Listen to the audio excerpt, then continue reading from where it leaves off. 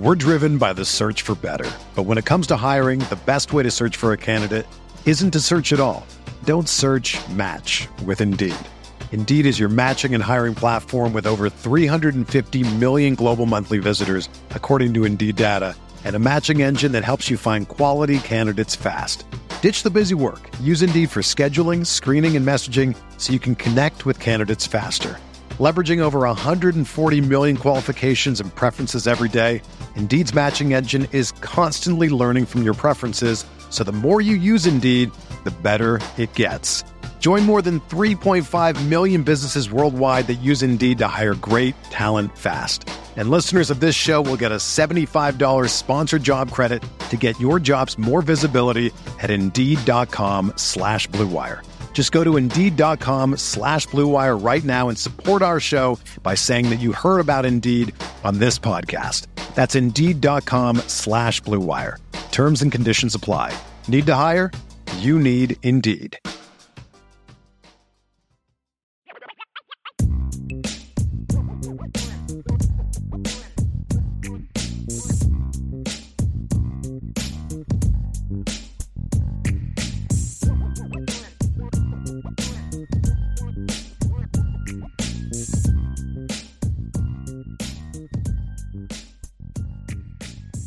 We are back for another edition of the Irish Breakdown Podcast. It is a little after 1 o'clock on Thursday, July 21st. Ryan, means we're 15 days away from Notre Dame kicking off fall camp in 2022. I am fired up. I know. Look, they've kept us crazy busy this year with recruiting, but man, I've been you know this. I've been chomping at the bit to start doing more team. In the next couple of weeks, we're going to talk. Well, really, the next month and a half, we're going to have a lot to talk about with the Notre Dame team. And you know, we've done some shows in the past few weeks, and we've talked about breakout players and freshmen that are going to emerge. I want to go with some older dudes today, Ryan, and we're going to focus on the offense on this show, and then we'll talk about the defensive players at some point next week. And the focus is going to be sort of like on that last chance you type of, you know, play on words. And what we're looking at is veteran players, you know, juniors and above, that really enter the final season at Notre Dame where this is sort of their last chance. And that could mean a couple different things. For a couple guys on the list, we're going to talk about this is their literally their last chance to make an impact. You know, they're going to play. There's no doubt they're going to play, or there's little doubt they're going to play. But are they just going to be solid players? Do they finally live up to their potential? We'll talk about them. Then there's a couple other guys that are battling for spots and honestly battling for their futures. You know, there's a couple veterans that enter the season, and how well they perform this year could determine whether they're even invited back next year. You know, so we'll talk about them. And then, of course, part of that is if they get beat out this year for a number one or number two role, depending on the position, they're definitely gonna have a hard time, because the people battling for them are younger guys, and you don't often see a veteran get beat out by a younger guy and then come back and beat that guy out later. So it's very interesting. So what we're going to do is we're going to name those players, and then with each guy, we're going to talk about what it would mean for Notre Dame if they sort of have the breakout or tap into their potential or have success this season, and then what would it mean for them and for Notre Dame if they don't. Mm-hmm. And I think the first guy to talk about is someone we've talked about in a previous show as a potential breakout player, and that is wide receiver Braden Lenzy. I think that's where we're going to start today, because when I look at Braden Lenzy's history, and I'm obviously joined today by Ryan Roberts, our director of recruiting at Notre Dame, but one of the many reasons I hired Ryan is because he also knows the team. It's not just a recruiting guy. He knows the team. He knows the draft. He's a very well-rounded guy. And so wanted to have you talking team today with us, Ryan. But the thing about Braden Lenzy that's been interesting is we've seen like three distinctly different versions of Braden Lenzy in his career. Right? We've seen the injured, like guy that's injured and banged up and kind of lost a step and wasn't able to get separation when he hasn't been healthy. We've seen a guy last year that was kind of steady but unspectacular, right? And then we've seen a guy at times who's a really dynamic, big-time game changer type of athlete. Yep. The question going into his last season is, will we still see all three of those guys? Will we see only two of those guys? Or will we see one of those guys? And honestly, I think the best thing for Notre Dame is that we see two of them. And I'm going to throw this out to you, Ryan. Mm-hmm. I don't want to see the injured guy. I do want to see a Braden Lindsey that is steady without the wild ups and downs, which we saw last year. But I want to mix in what we saw last year with some more of what we saw when he was a redshirt freshman, which is the home run guy. When I look at him, Ryan, of all the guys in this list, nobody could have a bigger impact on Notre Dame's success this season than Braden Lindsey becoming the player a lot of us have always thought he could be, and that he's flashed at times that he can be. We're driven by the search for better. But when it comes to hiring, the best way to search for a candidate isn't to search at all. Don't search, match with Indeed. Indeed is your matching and hiring platform with over 350 million global monthly visitors, according to Indeed data, and a matching engine that helps you find quality candidates fast. Ditch the busy work. Use Indeed for scheduling, screening, and messaging so you can connect with candidates faster. Leveraging over 140 million qualifications and preferences every day, Indeed's matching engine is constantly learning from your preferences, so the more you use Indeed, the better it gets. Join more than 3.5 million businesses worldwide that use Indeed to hire great talent fast. And listeners of this show will get a $75 sponsored job credit to get your jobs more visibility at Indeed.com/Blue Wire. Just go to Indeed.com/Blue Wire right now and support our show by saying that you heard about Indeed on this podcast. That's Indeed.com/Blue Wire. Terms and conditions apply. Need to hire? You need Indeed. Whether you're a world-class athlete or a podcaster like me, we all understand the importance of mental and physical well-being and proper recovery for top-notch performance. That's why I'm excited that Unified Healing is sponsoring this podcast. Unified Healing is a new and super innovative global network of wellness centers powered by Energy Enhancement System, or EE System. If you haven't heard of the EE System, you'll want to listen up. This technology promotes wellness, deep relaxation, purification, and rejuvenation. At hundreds of locations across the globe, access to a center is easy and affordable. Interested in experiencing the EE System technology for yourself? Go to unifiedhealing.com/Blue Wire to learn more and find a center near you. That's UNIFYDhealing.com/Blue Wire. No material or testimonials on the Unified Healing website are intended to be viewed as medical advice or a substitute for professional medical advice, diagnosis, or treatment. Always seek the advice of your physician or other qualified healthcare provider with any questions you may have regarding a medical condition or treatment and before undertaking a new healthcare regimen, including EE System. No, absolutely. And I would say first and foremost, I'm excited to talk some team because I texted Brian this morning. I'm like, I had a recruiting dream last night, so I need to talk some team ball. It's time for me to I got to step away from recruiting. I'm having dreams about kids making commitments to Notre Dame. I barely ever remember my dreams too. And I just woke up. I'm like, well, that was weird and bizarre. But for Braden, for me, Brian, as just a general fan for a second over the last few years, he's been a guy that I've just been anxiously waiting to be that guy, right? Like we saw glimpses of it. Like you said, 2019, you're seeing him on end arounds, reverses, kind of using his speed and his elusiveness in open field and being a home run type of threat. And I think that that's what you need first and foremost is that implication of his offense because Lorenzo Styles can make some big plays. Michael Mayer can make his big plays in his own way. And I think that we think also that if a guy like a Deion Colzie and Tobias Merriweather do hit, they can make some big plays too, but there's only one player on this team right now that I would say is a 4-4 or 4-4 flat or less type of athlete at the wide receiver position. Like that is Braden Lindsey. He brings a different style to this offense, kind of that yak guy. Want to talk about a lot of RPO action, getting him involved in the run game at times. He can give you so many different layers to this offense that you need. And the problem is that, like you said, it hasn't always been consistent. If you could just have the finer points that are a little more consistent, just sure hands, don't drop the easy ones. And then you also get the spurts of big plays and end around every couple games that breaks off for a big one or a long pass that kind of breaks open for a 50-plus yard touchdown from time to time. That is what he can bring to this offense. And that's what they don't really have. Like they don't have a guy that I say is a consistent vertical guy. Like guys can do it in spurts, but not everybody has the home run speed and the playmaking ability that Braden Lindsey does have when he's on his game. The interesting thing about last year is it was interesting because for me, being at games, watching him play, Florida State game, for example, there were 2 plays where it's like he was open. I mean, he had beat the guy. I mean, you've seen the all-22, Ryan.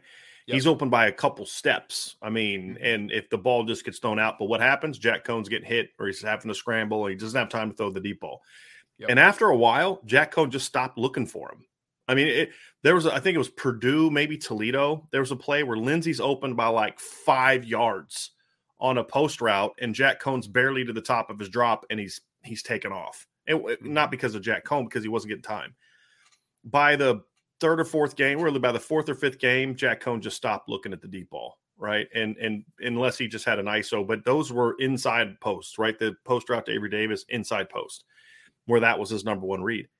So there were times last year for Braden Lindsey to be that downfield guy, and he just never got the ball. And then eventually teams started coming up and pressing, and that's when he started having problems just like everybody else because he's never been taught how to properly get off the line of scrimmage. We saw that in the bowl game. I mean, first drive of the game, if you go back and watch that, Ryan, we got some OSU film on the message board today.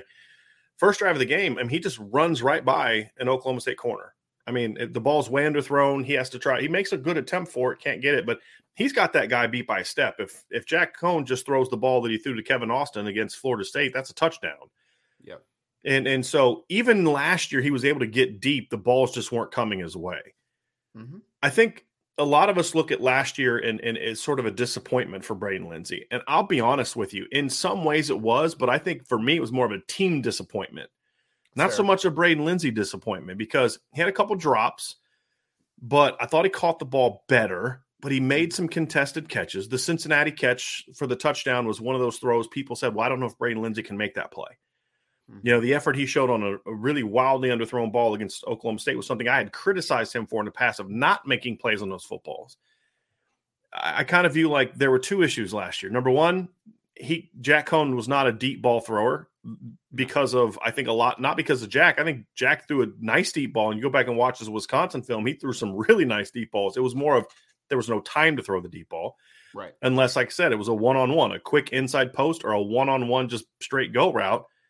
And it was usually he was throwing that to Kevin Austin is usually where that was designed to go. And even those outside verticals, the timing's off a ton because, I mean, we've talked about their trouble working against press coverage, right? Like that just completely ruins the timing of a route, right? And I think that's another layer, not only to just the pass blocking side of everything, it's also that wide receivers, I don't think, did a good enough job from a technical perspective to be able to get into those proper positions. Sorry, Ron, I have to comment on us coordinating our shirts today. We did not coordinate the shirts today. I thought about it when we popped in, though. I was thinking about getting a different shirt, but I was like, it's such a nice shirt. It is. It is very comfortable. The other part of this too, Ryan, is so that's where Lindsey's got to do better, right? Like he was able to just use his speed to get a step, but oftentimes when he would get that step, it was too late in the play. And that was another thing that factored into it as well. So their opportunities are going to be there for him this year. I think especially with the way that Mayer stepped up last year, if Lorenzo Styles makes the jump that he made last year, I think there's opportunities for Braden Lindsey to be a guy that can be a 30 to 40 touch guy and be at 1,000 yards. I mean, I think that's where he can be now. When I'm talking total offense, I'm not talking just receptions. I'm talking total offense. And so to me, that's where I want him to be at right now. He's got to stay healthy. Now, if you've seen him this summer, and Vince and I had a chance to see him this summer, he has filled out. He's working hard. I'm hearing things from coaches about his work ethic and things that we hadn't heard all the time in the past. So I think he wants it. And I think that Chancey Stuckey is going to at least improve some of the basics, right? And we saw he was a little inconsistent with the spring. There were some snaps you're like, okay, that's what I'm looking for, Braden. And then other snaps was just trying to run by a guy. And the good news is for the Notre Dame offense, or the Notre Dame defense, is he wasn't running by the Notre Dame corners, which is a good sign because Braden Lindsey runs by a lot of people. But then he made a great contested back shoulder catch in the spring game on a throw. So I think the tools are there. It's just the consistency aspect. But the other big thing for me, Ryan, is the opportunity. And I think that's the biggest, on top of just not having time because of the line to get the ball down the field to him. Yep. I think another part of it is we didn't see enough stuff designed for him to get the ball in other ways. Tunnel screens, look screens, jet sweeps, reverses, things that we have seen from him in the past be successful at. Part of it I understand, because you come into last year, he was banged up the whole year before, and he was a little banged up to begin the 2019 season. He was banged up almost all of 2020, got hurt in fall camp, came back for South Florida, gets basically hurt again. He's out for the year against Pitt, basically. Or not for the year, but for another month, and he kind of comes back later, and he's a shell of himself. And so you've got this guy, you don't know if he can stay healthy. Do you want to build your offense around what he does when you don't know if he's going to answer the bell every week? Well, last year, Braden answered the bell every week. And so now I think I hope that there's a greater confidence in the coaching staff to say, hey, look, we've got this weapon. He's a big play guy. He's done it in the past. We got to find ways to get him. And it's what do we talk about, Ryan? It's the RPOs, bubble screens, look screens, jet sweeps, reverses, but also some things kind of like what we saw against Stanford, where they use him to motion and isolate him on routes, where you get him off the press. Or if you remember the touchdown he had early against Stanford, they motioned him down, which meant the corner backed off, so he wasn't getting pressed, and then he was able to just smoke the guy on a quick post route. Whether it be crossers, drags, climbs, all those type of things, I think are other things that you need to do more with Lindsey to get him the football more consistently in those situations where he can run, because that's a big thing. Because I don't want to throw he made a great play against Cincinnati on the back shoulder, but that's not where I want to be designing a million throws to Braden Lindsey. It's not. I want to get him in space. That's the big thing for me. Yeah, no, I agree completely, and I'm. Brian, at this point, I'm just going to call it cautiously optimistic. I've been optimistic about the Braden Lindsey thing for a while. I would say if you look at just – because we have a small sample size of what Chancey Stuckey has done with wide receivers, obviously. But if you go look back at what Tyquan Thornton did as in 2020 comparative to what he did in 2021, massive improvement. I mean, he went from 17 catches to 1,000 yards just about in one offseason, right?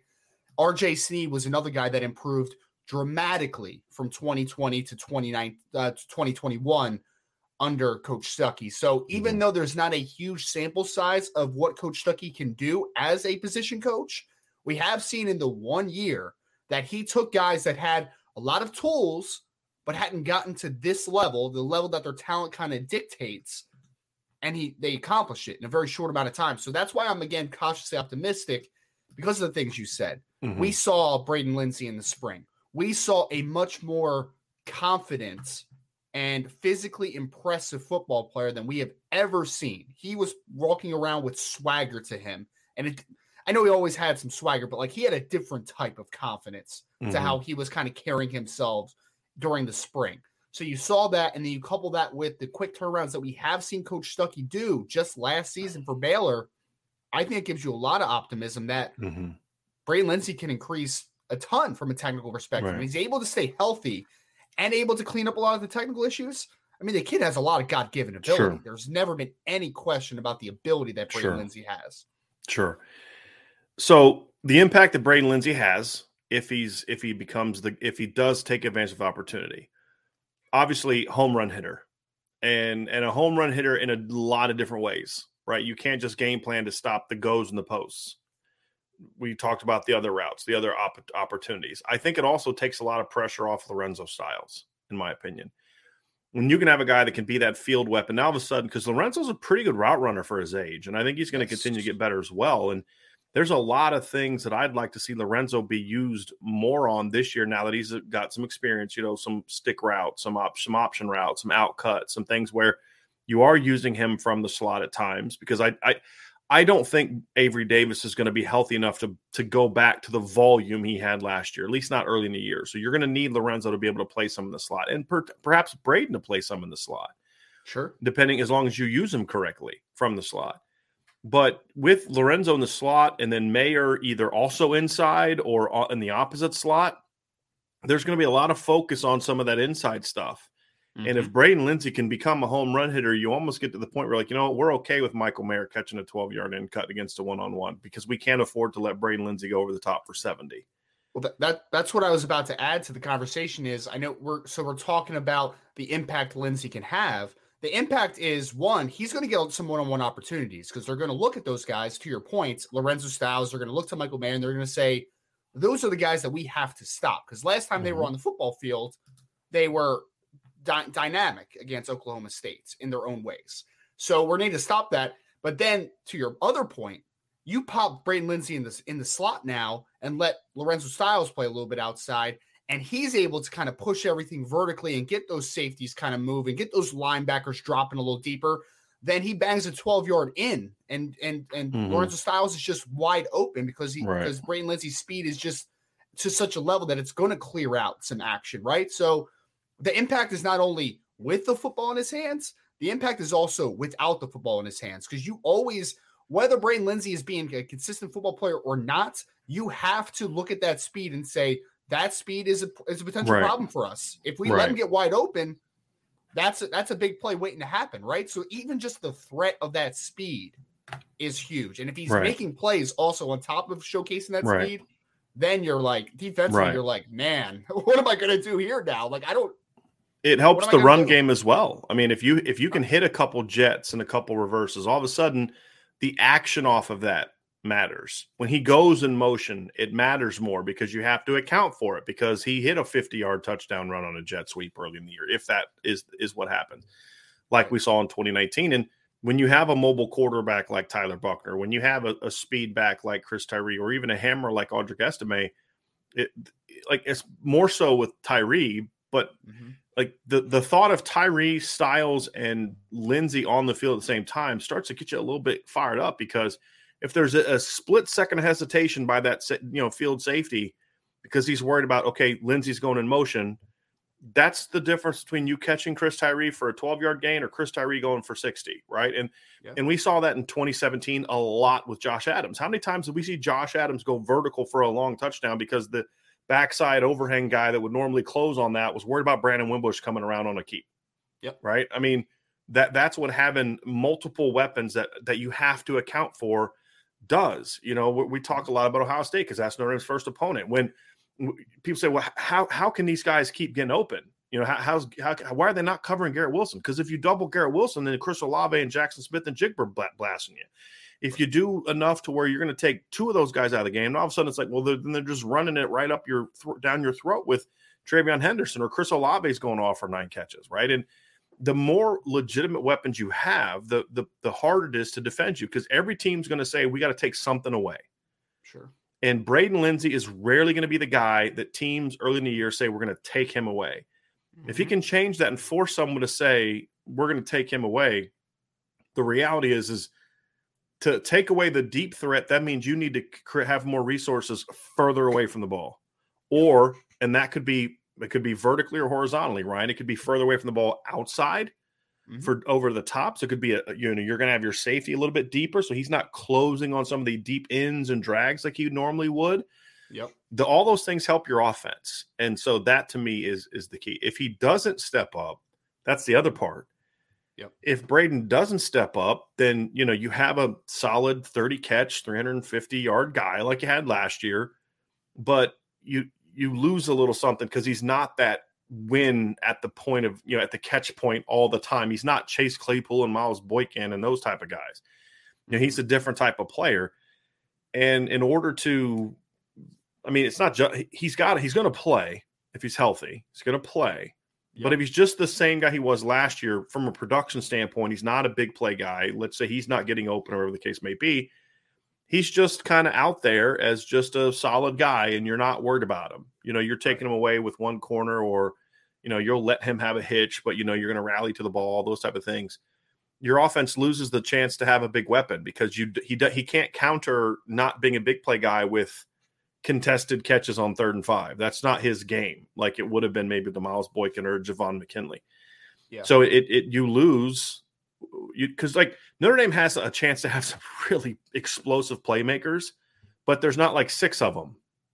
And you look at the skill positions, it's like kind of like 3. You know what I mean? Like it's Lorenzo Styles, Chris Tyree, and Braden Lindsey. As far when I mean explosive, Deion Colsey could be really good. Michael Mayer can be really good, but what I'm saying is Michael Mayer is not the guy you're worried about. Okay, this guy might go 80 every snap. We're talking about like the speed guys, the home run hitters. is kind of what we're referring to, where they scare you because of their speed. There's three of them: Lindsey, Tyree, and Lorenzo Styles. So if Lindsey doesn't utilize that for whatever reason, then you lose that, and you don't have as much of that, and it makes Notre Dame easier to defend. So that's the counter to if he doesn't step up. In my mind, I'm just imagining, Brian, a little orbit motion from Braden Lindsey coming behind, almost like he's going to hit a little swing pass.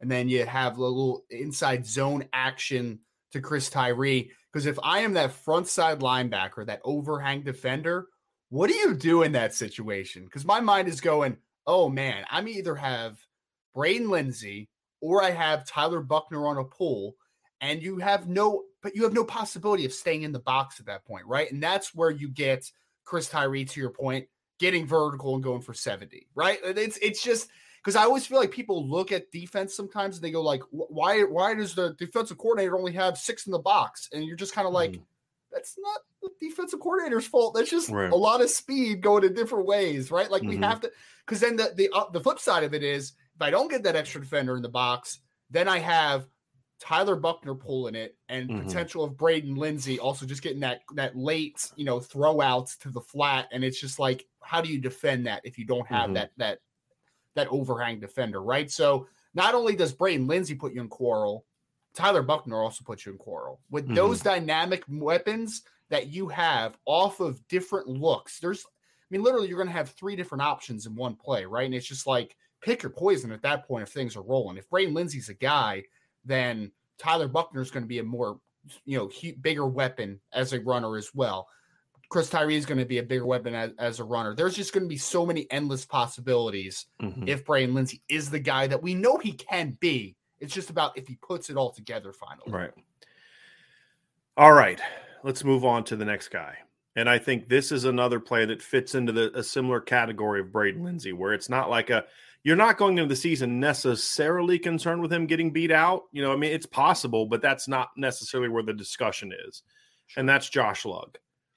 And so obviously Josh Lugg moves from right tackle to right guard. He's played all over. He started 5 games at right tackle in 2019, started at guard and center in 2020, was okay at guard, bad at center. He also had some back problems. He had no business playing center. That just should not have happened. And then you get out to a situation last year where they move him back out to right tackle. And Josh Lugg had a very interesting season. He was, I would argue, Notre Dame's most steady offensive lineman for most of the year.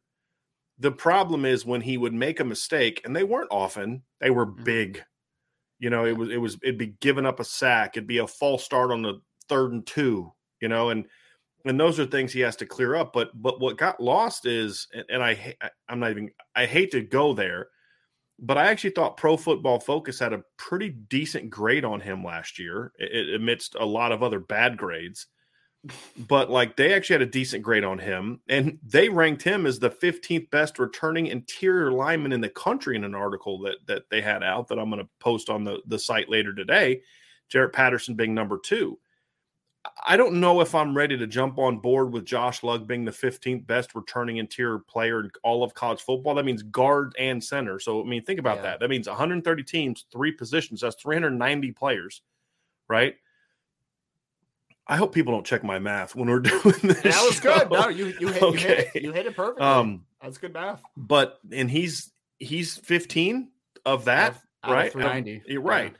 So if he is that, and this is one of those few times I actually want Pro Football Focus to be correct, it has a big impact on this. So I think the biggest thing is Josh has kind of become a bit of a whipping boy for some Irish fans. And there are some that just think he sucked last year. And I'm like, no, I didn't suck last year. It's just most people don't focus on the line.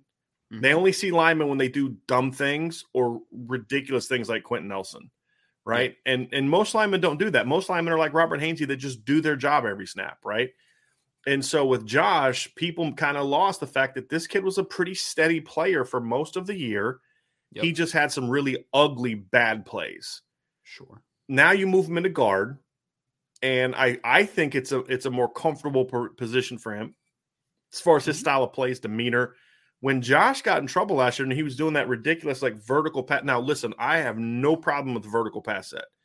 I know some really good O-line coaches that use it and teach it. I don't have a preference on the vertical versus 45-degree pass set. I have no opinion on that. I'm like with everything else. Do you teach it right?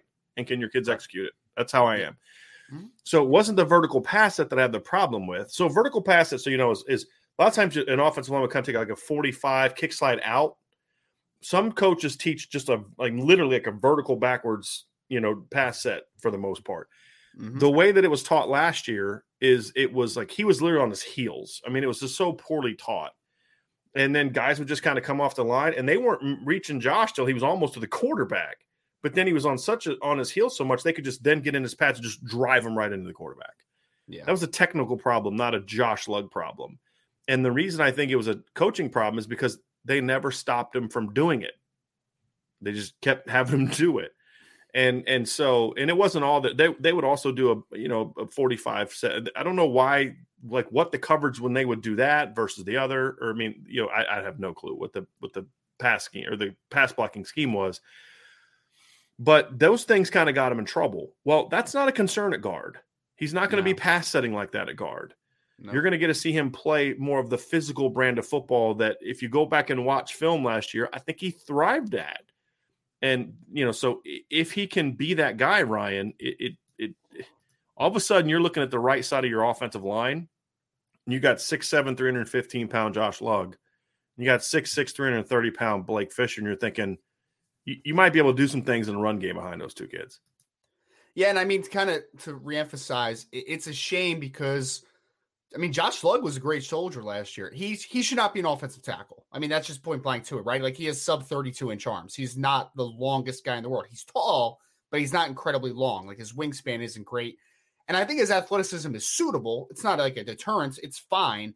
But at guard, you go from a fine athlete at tackle to a good athlete at guard, like instantly, right? Because you're working in closer confines, a lot tighter space. It's more predicated on power, to your point, right? Like we're not going to see vertical sets from Josh Lugg next year. You're going to see a lot of power sets, like one step, get into the chest, and the ability to just kind of move your feet at that point, but to maintain that inside leverage. And I think that's going to be a lot better for him, because one thing I like, Brian, is I think he has pretty strong hands. Like when he gets inside and he gets solid positioning, the hand strength is not a deterrence at all. It's just you don't want him working in a lot of space. Like that's just all it comes down to, right? So I think that those things do work to his advantage because I think he has strength to him. I think his foot quickness inside is good. So when you kind of piece the little things together and he has lack of length, he's played a lot of football, man. Like he's a battle-tested dude. And one thing that you have the two young guns at tackle, which we're so excited about, right? Like I am just thoroughly just looking forward to seeing what Joe Alt and what Blake Fisher do as sophomores. I think they're just going to flourish, obviously, right? But you also have Jared Patterson, Zeke Corral potentially, and Josh Lugg inside. Patterson and Lugg are your leaders, de facto leaders, because they've played the most football, right? So, and, Jared's coming off an injury too. So, like, especially now through this offseason, you need Josh to take that step, not only just from a playing perspective, but a leadership perspective. Like, that's the old guy in the room, right? Like, 6th-year senior. Yeah. 6-year senior, right. Those guys are going to be naturally looking for him. And you saw when Kristofic took over at guard last year, it was kind of just a little more steady, but you need a calming presence inside. And I think that Josh Lugg can be that guy because I think his style fits better inside and he's played a lot of football. So I think if we get the best version of Josh Lugg, that's big time for the interior of the offensive line. I'd say go back and you look at his season last year, Ryan, to your point. You look early in the year, he really, I thought, struggled in pass. He would just have some, like I said, he'd have like 35 pass sets, and he'd have 30 that were just real crisp and clean and effective. And then there'd be like 3 or 4, you're like, what was that? Yeah. But I do think he got better as the year went on as well. You just look at the numbers. And again, what have I always say about Pro Football Focus? Terrible grades, terrible in rankings, good at data collection. Sure. First 5 games of the year, he gave up, according to them, 16 pressures in the first 5 games. Do you have what teams those were, Brian? Yes. First fight, Florida State, Toledo, Purdue, Wisconsin, Cincinnati. And for some context there, he is facing guys like Jermaine Johnson and George Karlaftis and some dudes but in the first 5. He gave up 3 against Toledo. right? Sure. and he gave up 5 against Purdue. And if you go watch, Karlaftis was doing a lot of his damage on the left side of the Notre Dame offensive line. Josh was getting beat by not just George Karlaftis. You look at the last few games, he gave up 5 total pressures in the last 7 games. And it played much better, ran block much better. He was just he was a more comfortable football player later in the year. Now, like you said, they weren't playing as good of teams. I've admitted that. Sure. But there was also some dudes in there that were decent football players, especially like for USC, and he gave up 1 pressure against USC.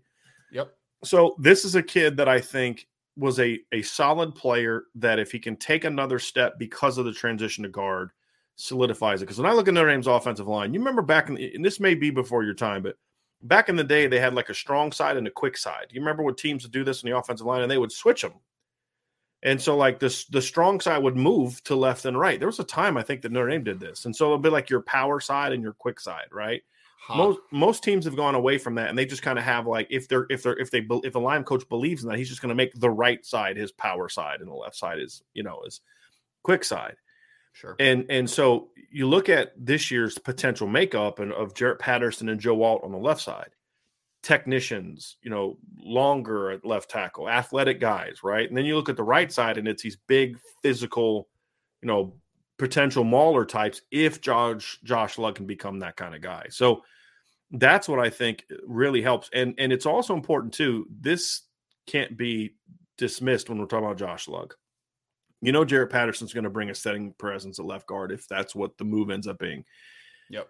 If Josh Lugg can, first of all, answer the bell every week as the starting right guard and be that presence, those 2 guys take a ton of pressure off Zeke Correll. 100%. You've got 2 veterans, potential captain type of guys, whether they're officially captains or just, unofficial leaders of the team captain roles. Now, all of a sudden, Zeke Correll can just go do his job. Sure. And I think that's important. And that's really important. And I think that is something that Josh stepping up not only impacts the right guard position, but I think it would have a big impact on the center position as well for next season. I was going to say, you can just look back to last season, right? It's like, Jared Patterson, I'm not trying to take all the blame off of him, right? Because he had his bad plays, of course, like every other player does. But I really think that early on in the year, Jared Patterson was struggling because the guards around him were not playing good football. Let's call it down the stretch when Kristofik was playing better football and Kane Madden was playing solid football down the stretch, better than he was early in the season. Jared Patterson looked like a lot better player before kind of the injury started picking up, right? Mm-hmm. So early on in the year, I think you literally saw exactly what you're talking about. A center is so dependent on players next to him, right? Because you got 2 to each side, and your guards are your best friends. So when your guards around you aren't playing well, it hinders the impact that you can have. So I agree completely. We've seen Zeke Correll play good football at center before. We've seen it. And it's very important now that he's settling back in and gaining that confidence back that maybe was lost a little bit last year, to have 2 guys that are your seniors, that are your leaders on this offensive line, and to have that consistency around him. So I could not agree more that it is huge for Zeke Correll and just the center position in general. I'm just going to come out and say this. It's a fact. This isn't an opinion. This is a fact. There was not a great deal of confidence in the coaching that was being received by the linemen last year. It's just a fact. It's no disrespect. It's just the truth. Right? We could argue whether they should or shouldn't have felt that way. It's not the point. There wasn't a lot of confidence there. And when you're not confident in what you're being taught, you're not going to play well. It's just a fact. Especially unless you're like just a great player. So for me, Ryan, when I look at this, I think that's another factor in this conversation for Josh Lugg as well. This is the guy that recruited you to Notre Dame. You saw what he can do. There's going to be a buy-in to this, I think, that's going to impact this as well. Yeah. And I'm very much looking forward to seeing what that duo can do for Notre Dame. When I think that you've had the buy-in already from him and Jared Patterson, right? Because Jared Patterson could have went to the NFL. He could have. If he wanted to get coached by Harry Hiestand, and he didn't want to end his career the way that it ended, right? And I think this, and I don't know Josh personally, so this is pure speculation, but you got to think, so he's coming back for a 6th year, And I know the NFL wasn't calling to a high degree, right? Like, I mean, he would have gotten a look in the NFL. There's no doubt he will get a look in the NFL after this season. But I got to think that maybe for a second you're like, maybe a transfer option might be a good idea because it's on the table now, right? Like, it's an easy thing to happen. I'm not saying that ever was something that he seriously considered, but I think Harry Hiestand coming back is one of those things where it's like, oh, this is time now, right? Like, this is my moment. The guy that I wanted to play for is now back, and now I can show that all the misconceptions, or I don't even want to call it misconceptions, all the opinions that are out there on Josh Lugg, he has a chance to prove it wrong. Because the one thing I like about Josh Lugg is that he's a tough kid, man. Right. He's got that brand of football in him, and you just see the demeanor that he plays with. Like, he's a tough player. He's a tough individual. So I have to think that he wants to also prove a lot of people wrong, if we're being completely honest, for the season. Yep. Let's stay on the offensive line. The next three guys we're going to talk about are in a different type of last chance opportunity. These are guys that none of these guys are necessarily out of eligibility after the season. And because of COVID, some of them are going to still have several years of eligibility. These are guys that are more going into the season sort of in position battles, either with guys in their grade or younger. And they're in a situation where if they don't step up this year, not even necessarily starters, but at least step up and say, hey, somebody is in front of me right now, but I'm performing well too. And if my number's called, I'm ready to step in. Sure. And so it's an interesting group. And I want to stay on the offensive line to begin. And that's Andrew Kristofic. Yep. I think Andrew Kristofic enters a very interesting season for his career because obviously he stepped into the lineup and really helped solidify things down the stretch. Yes, again, we've said a million times, we know the competition wasn't as good, but it wouldn't have mattered. If they would have played like they did at the beginning of the year, I don't care who they were playing, they were going to get beat. Just go watch the Toledo game. Watch the Florida State game. So when I look at Andrew, I don't think Andrew played great football last year. I think he played consistent football last year. That was the big thing for him.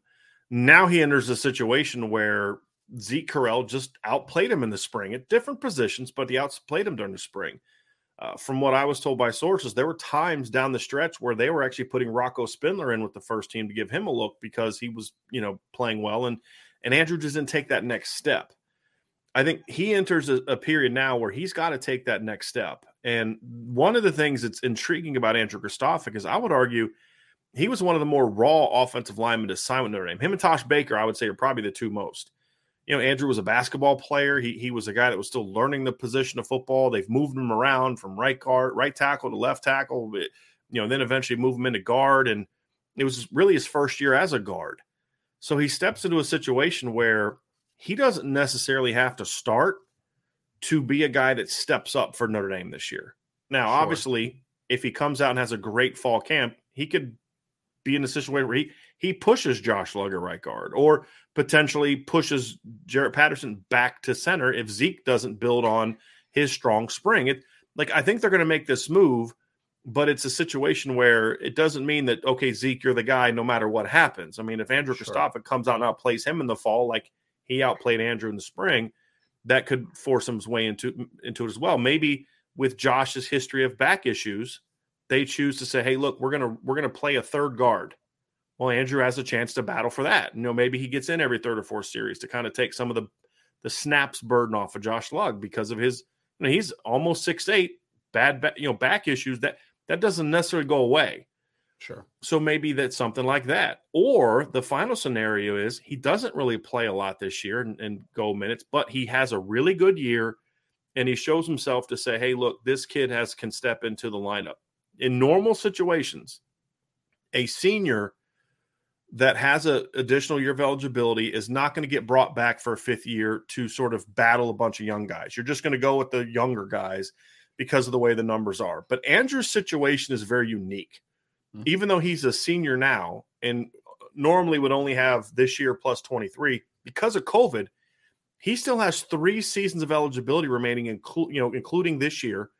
So if he proves himself to say, Andrew was really good, we had guys that were better and we have a really good offensive line, there's more options to say, hey, we're going to bring him back because he can still be a 2-year starter for us. Sure. Right. And so That makes this very interesting. Whereas if he doesn't take that leap, and let's say Rocco passes him up or Billy Schrauth passes him up or at least catches him, now Andrew's not even necessarily a guy you want to bring back next year, much less for 2 years. So it's really imperative that he have a good offseason to provide depth, potentially push for a starting job. If somebody goes down, you want him to be able to step in and take over the way he did last year. But he's also, he's kind of playing for his future as well, Ryan. And for me, the biggest thing with Andrew Kristofic is if Harry Hiestand can kind of light a fire under him a little bit, not that Andrew doesn't try hard, but I feel like he's the kid of the guys that have played. Him and Tosh Baker are the two guys with the most untapped potential, I would argue, because I feel like Andrew was never taught how to play physical football like he did in high school, right? In high school, he was just kind of getting by. The Notre Dame line was taught passivity, in my opinion. You just watch them play. They were taught passivity. It was like that for 3 of the 4 years Jeff Quinn was there. The only time it wasn't that way was when Chris Watt was there. Mm-hmm. It's not a coincidence. You go watch the 2019 O-line and the 2020 O-line. They're literally either taking a step back or just staying right where they are and catching in the run game last year. It was embarrassing. When they're all doing that snap after snap after snap and it never changes, that's what they're being taught. Agree. That's going to be different this year. And so I think Andrew has a chance to really take to that. Mm-hmm. And even if he doesn't step into the lineup to say, hey, I'm a guy that's going to be a force to be reckoned with down the road.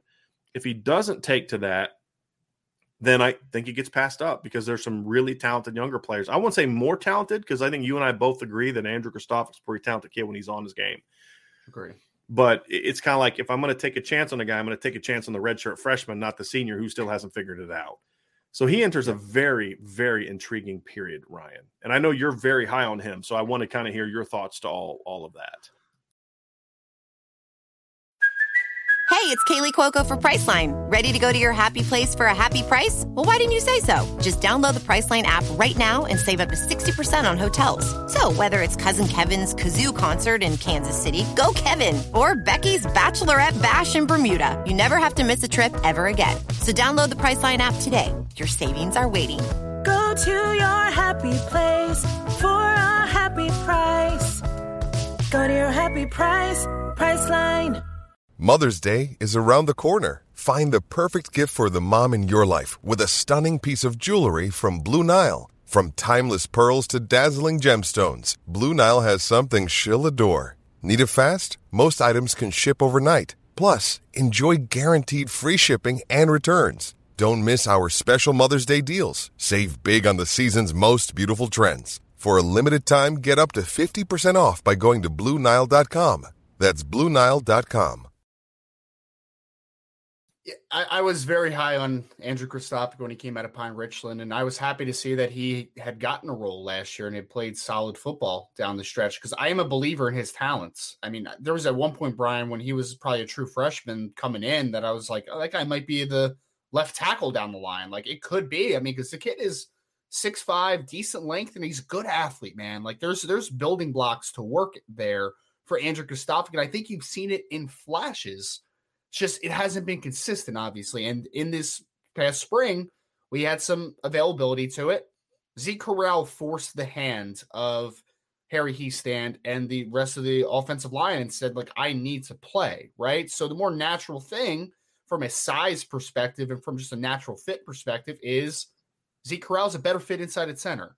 And Jared Patterson has a body type and a style that can play well at guard. So that's the move we're going to make. And it's pretty odd that Andrew Kristofic is obviously a positioning battle against Josh Lugg and Jared Pat, and like he's obviously going against the guards. But Brian, his real battle is he needs to look better than Zeke Corral. Right. That's the most easy because it's possible that maybe he outplays Josh Lugg and maybe that's the transition. But the more likely spot is that you play better than Zeke Corral if you're trying to legitimately get a starting spot. You beat out Zeke Corral as the 5th best offensive lineman because Jared Patterson is going to play. And Jared Patterson also gives you a lot of flexibility because now if he's not a great guard, we can move him into center, right? And he can give that type of flexibility to our offensive line. So it is it's not the pure make it or break it year because it's not the last that we could potentially see of Andrew Kristofic. but it could be the last chance that he gets to start. It possibly could, or to have a legitimate role, because like you said, if he plays well and it's just like, Andrew, like you're close, man, you're just not quite there, then we know that Josh Luck's gone next year. We know that Jared Patterson's gone. A spot will open back up. But the key is, to your point, Billy Stroud's coming, man. Those guys are coming. They're good football players that are coming up the pipe right now for Notre Dame. Rocco Spindler, to name just a couple.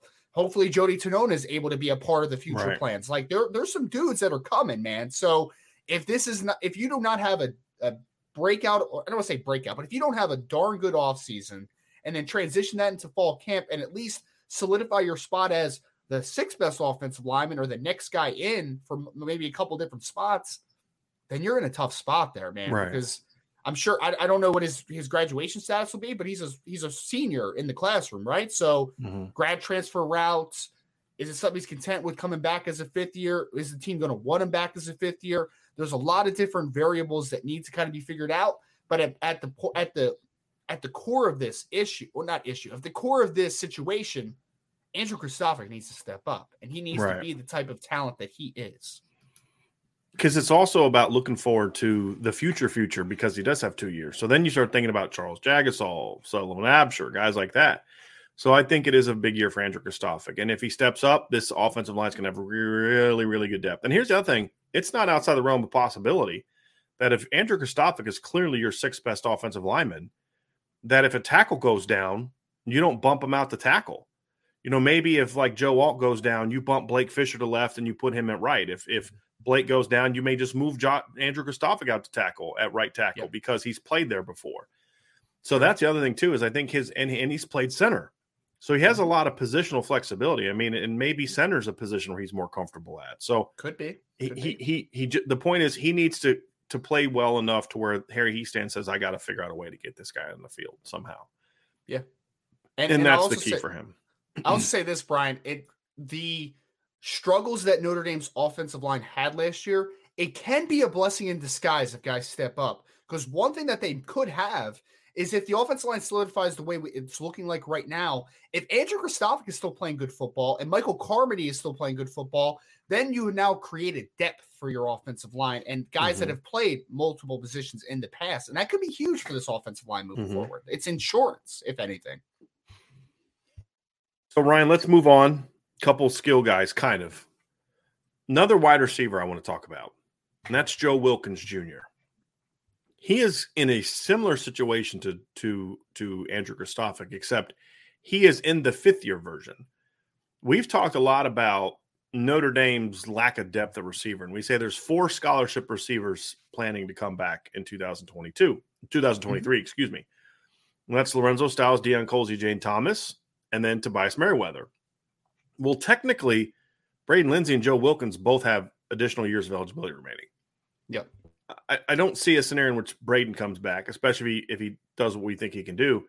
Joe Wilkins enters a very interesting period as well, because he could be a guy that you say, hey, look, if you don't get like a fourth receiver or a fifth receiver in his class and you feel you need another receiver, do you hit the transfer portal for a guy for a year, or do you bring Joe Wilkins back for a sixth year if he's willing to do it? Well, that only happens if Joe does 2 things. Number 1, stay healthy. It's been an issue for him in his career. Number 2, you got to start being able to make some plays. Now, I think that what we both would agree on that Joe brings to the table is maturity and leadership. I think Joe's a hard worker. I've never heard anything bad about him as a kid. I've only heard glowing things about him as a young man. I think he could bring a lot of leadership to the table. But he's got to step up and show that, hey, I can play. Now, I don't expect him to be healthy at the beginning of the year. I don't think he'll be in the rotation early. But whenever he comes back, he's got to show that, hey, I can play here. Because number 1, the hope is that Joe can return sometime during the second half of the season. I'm just throwing, a hopeful situation. Maybe it's earlier, but he doesn't get into the rotation till midway because he's got to get himself back into shape, right? Because he's in a unique situation. He hurt himself in the fall, came back, right? I think he got hurt against Cincinnati, right? Came back, starts to get into shape, and then gets hurt again in spring practice. And he was playing pretty well in the spring practice we were at before he got hurt, unfortunately. Right. So it's yeah. And so he's got to step up and play, Ryan, because if he can be a factor, even if number one, what does Joe Wilkins do for you if he steps up? A group that's going to be light on depth gets a player back second half of the year that can take some of the pressure off from a snap standpoint. That's a big plus. But you want to have someone that can come in and take pressure off snaps wise. But if that guy can't make plays, it makes you easier to defend. Sure. And so he's got to step up and show that he can make plays and be a guy that can do more than just block and take some snaps off. Now, he did a little bit last year, had a great catch for a touchdown against Florida State. But I think Joe struggled with the same thing that a lot of these other kids struggle with. He didn't know how to play. And you watch the games against some of the bigger, more physical corners, he didn't know how to get off the line. He doesn't know how to execute certain aspects of his route package. And so he's another guy that I think needed a better coaching, and he's going to get it. Yeah. But how much of it will he get if he's not out there? That's a big question mark. So I think Joe stepping up could impact, honestly, the next two receiver depth charts, or not to where now you're forced to go get another freshman or a grad transfer or some other type of transfer because you can't justify bringing Joe back if he can't stay healthy, and B, can't make plays. You're going to have to try to find someone that can help you. So I think it's a big year for Joe Wilkins in a lot of different ways. And it may not be like the first guy on people's minds when they think of guys who really enter in this conversation, but I think Joe needs to very much be in this conversation because he could end up being a guy that could be a big help to Notre Dame, not as a go-to guy, but in a way where he provides a lot of important attributes to your rotation. I mean, because that you're going to have Avery Davis at some points. But like you said, is he going to start the year kind of still banged up? There's a question mark to there. Otherwise, besides for Braden, obviously, and Avery, Brian, you're depending on a lot of younger guys, right? Like you're depending on guys like Lorenzo Styles and Deion Colzie and Tobias Merriweather potentially and Jaden Thomas, all sophomores or younger, right? So if you get to a point where it's the young guys that are kind of making up the majority of the plays, you still need a calming presence in that room, right? Like a guy that that, because I mean, Lorenzo Styles feels like he's been here forever, even though he's only going to be a sophomore in college, right? Like, but he still needs mentorship. He still needs a guy to kind of lead and to show him how to go about his business. I think we all feel good about Joe Wilkins in that role, right? Like at worst, he's a calming presence and he's a guy that he's going to exude work ethic and give them good habits as far as how you work at the craft, right? So I think that is vital for this team, is the fact that it's a calming presence. And Joe is one of those guys, and we talked about this a little bit before, Joe can play a little bit of everywhere, right? Like you don't have to just pencil him in as a W or to the field or in the slot or whatever. Joe Wilkins can play a little bit all over the place, which I think is also big for you because it gives you some alignment versatility. Mm-hmm. It's not Joe's just a W. Joe is just in the slot. Joe is just here. If he's playing good football and he's healthy, he can line up a couple different spots, which gives you other possibilities with Lorenzo Styles and Deion Colzie and Tobias Merriweather and different alignment possibilities in different packages, right? So I think that that's a big thing for Joe's impact on the game. And like you said, if Joe wants to have another opportunity potentially after the 2022 season, he's got to play good football. Because if he's just injured or just not effective, roster spots are tight right now as we're talking. And we know for a fact that Notre Dame's going to bring in 3 wide receivers in next year's class at worst in 2023, maybe 4. So he's another guy where it's just like these younger guys are going to start to kind of gain more steam if you're not a legitimate, consistent member of this passing game. So I think from leadership perspective, from a depth perspective, and from a perspective that does he want to play more football, it's absolutely a make it or break it year. There's no doubt about it for Joe Wilkins. We're going to the 5th guy. And this one's going to be very interesting because this is an not underclassman. He's an upperclassman, but he's the youngest guy in this group. And that's Kevin Bauman, a tight end. His scenario is completely different because he's just a junior. Now, a lot of juniors at Notre Dame are on pace to graduate after 3 years. Okay, so that's part of it. But he's in a situation now where he's been banged up a lot during his career.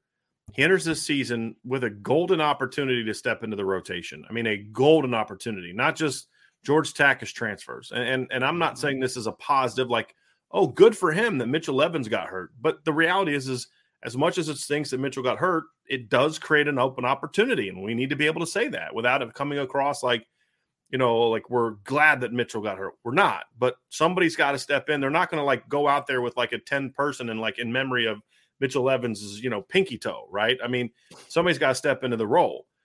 And so with Mitchell out, Kevin Bauman steps into it where Kane Barong is coming back from an injury. Eli Raridon's coming back from an injury, but they're going to be coming back hungry and they're talented guys. Sure. If Kevin Bauman can't step into the lineup now, it's never going to happen. You're not going to get beat out by a younger Kane Barong and a younger Eli Raridon or a younger Holden Stace. And then all of a sudden next year, you're going to go out and beat those guys out. Notre Dame's going to play 12 personnel. There's no doubt about it. No doubt about it. The question is can Kevin Bauman be one of those guys? That's the question. Because if he does, he gives you a bigger bodied guy and a veteran presence and those type of things. But if he doesn't, it's almost kind of like it's time to, it's almost like it's kind of like, hey, man, we appreciate you, but, you've been passed up by younger guys. And, that's just kind of the reality. So he enters a very important period to where he's either going to step in and be the 4-star type of guy he was, or he's going to find himself passed up and basically never really be that guy at Notre Dame. To reiterate it again, injuries stink no matter what it is, right? It is semi-ironic, though, that what's held Kevin Bauman back during the majority of his career is injuries, and he might have this big opportunity because injuries around him. You mentioned Mitchell, you mentioned Eli coming back, you mentioned Kane Barong coming back from injury. This is going to give Kevin Bauman a big opportunity. And, I think people forget about Kevin because obviously he's in the same recruiting class as Michael Mayer, who is a star and potentially the best tight end in college football. But Kevin Bauman was a really high recruit in his own right? Like he was a top 200 type of kid by a couple different platforms coming out. I remember him coming out of New Jersey, and the kid was a stud, right? So there's obvious talent there. This is just a situation where Notre Dame is always going to recruit tight ends at a very high level. You mentioned Eli Raridon, the greatest athlete that has ever lived at the tight end position, is going to be in here soon, Brian. Eventually, he's going to be healthy. And I know you're reading, so you're trying not to pay attention to what I said. I heard you. Cool. I'm just trying not to respond to it. Most explosive player in the history of tight end play. Best tight end that's ever lived. People need to explain what we mean by that to the people that are on the board. Somebody put on the board that it was reported by another outlet somewhere that Eli Raridon ran like this absurd 10-yard split time, which like if 1.46 or something like where if he had that time at the combine last year, he would have been the 4th fastest player at the combine, not 4th fastest tight end, 4th fastest player. It's significant. Like Kyle Pitts, I think was like 1.4 at 9. Most tight ends are like in the 5s. There's guys in the 1.6s. And this was like 3 months after, like ACL surgery. Like, come on, so. And last year's combine was like a freaky year for testing. Yes. Too, yes. So. And I think it would have been 4th or 5th of all of them. There was like no safeties better, no linebackers, like it was like 2 corners and a receiver. It was like it. And like the receivers, like remember that little 5'9" guy that ran like an insane 40 time? Like he was one of those guys too. I think he was like Calvin Austin. Yeah, it might have been him. Probably. But it just was one of those things where it's like, okay. But the point is, we're just having some fun. We actually are very high on Eli Raridon. We think he's a great player. So when we say that, we're being sarcastic, but there's a backstory to it, and we're just having some fun with it. And Ryan likes to tweak me with it, during the show. Him and Sean like to tweak me and get me fired up. So I kind of dig it because I like being fired up. It's fun. I had to bring it up because I like that you kind of added to that though, Brian, is the fact that I think Eli Raridon is going to be a stud. Like I am not throwing shit at Eli Raridon. Right. He's going to be a really good football player. But the point I was making is that you have some really talented dudes. Holden Stace, Eli Raridon, Kane Barong, we've mentioned. You have some dudes that are going to be back at some point, right? And Kevin Bauman has a chance to cement himself as the second tight end behind Michael Mayer. It's very possible, but has to stay healthy because that's been the big, that's been the big hindrance to him as a football player so far. And 2, he's got to beat out some dudes at tight ends. Like he's going to have to because those guys are going to be back at some point. So it's a big year for Kevin Bauman. I think he has all the talent to be that second tight end. It's just, is it going to happen? And if it's going to happen, It's got to happen now. Has to. Right. So, Ryan, I want to answer a question here that somebody threw out because I think somebody misunderstood what we said. Antoine Porsche-Rideau says Notre Dame doesn't have 4 scholarship wide receivers. They have 7. We said they will only bring back 4 next year from the current roster. Yes. That's what we're referring to. So when you look at projecting to the 2023 roster, there's only 4 guys that are scheduled to come back for that next year. So that's what we're referring to. And that's where, a Braden Lindsey or potentially a Joe Wilkins Jr. could have an impact. Thank you. And that's what we're referring to. So just so we're clear, we're talking about who's scheduled to come back next year. Returning players. They're going to have more than 4 guys on scholarship next year because they're going to have the freshmen. We're talking about returning players on scholarship. So You don't have to count on freshmen to have to go out there and be that guy. That's what we're referring to in this instance. So, Ryan, that kind of is going to wrap up our show on kind of that last chance you type of thing. We're going to get to the defense next week because that's going to be a lot more interesting conversation. And there's a lot more about the position battles involved next week. Where like this one didn't necessarily have a ton about position battles. I mean, Joe Wilkins isn't necessarily in a position battle. He's not even healthy right now. Bellman's in a position battle for like the number 2 job. Next week when we talk about the defense, it's going to get really interesting because there's going to be a lot more of this guy's battling for a starting job, but now he may not even play. You know what I mean? And it's going to be a lot more of an interesting conversation for that next week. So definitely stay locked into that. And we're gonna have some fun. We're gonna have some fun with that. There's no question about it because the defensive conversation is going to be very interesting. We're going to go to the mailbag next, but before we do, hit that like button, hit that subscribe button, hit the notification bell, share this podcast, leave us a 5-star review.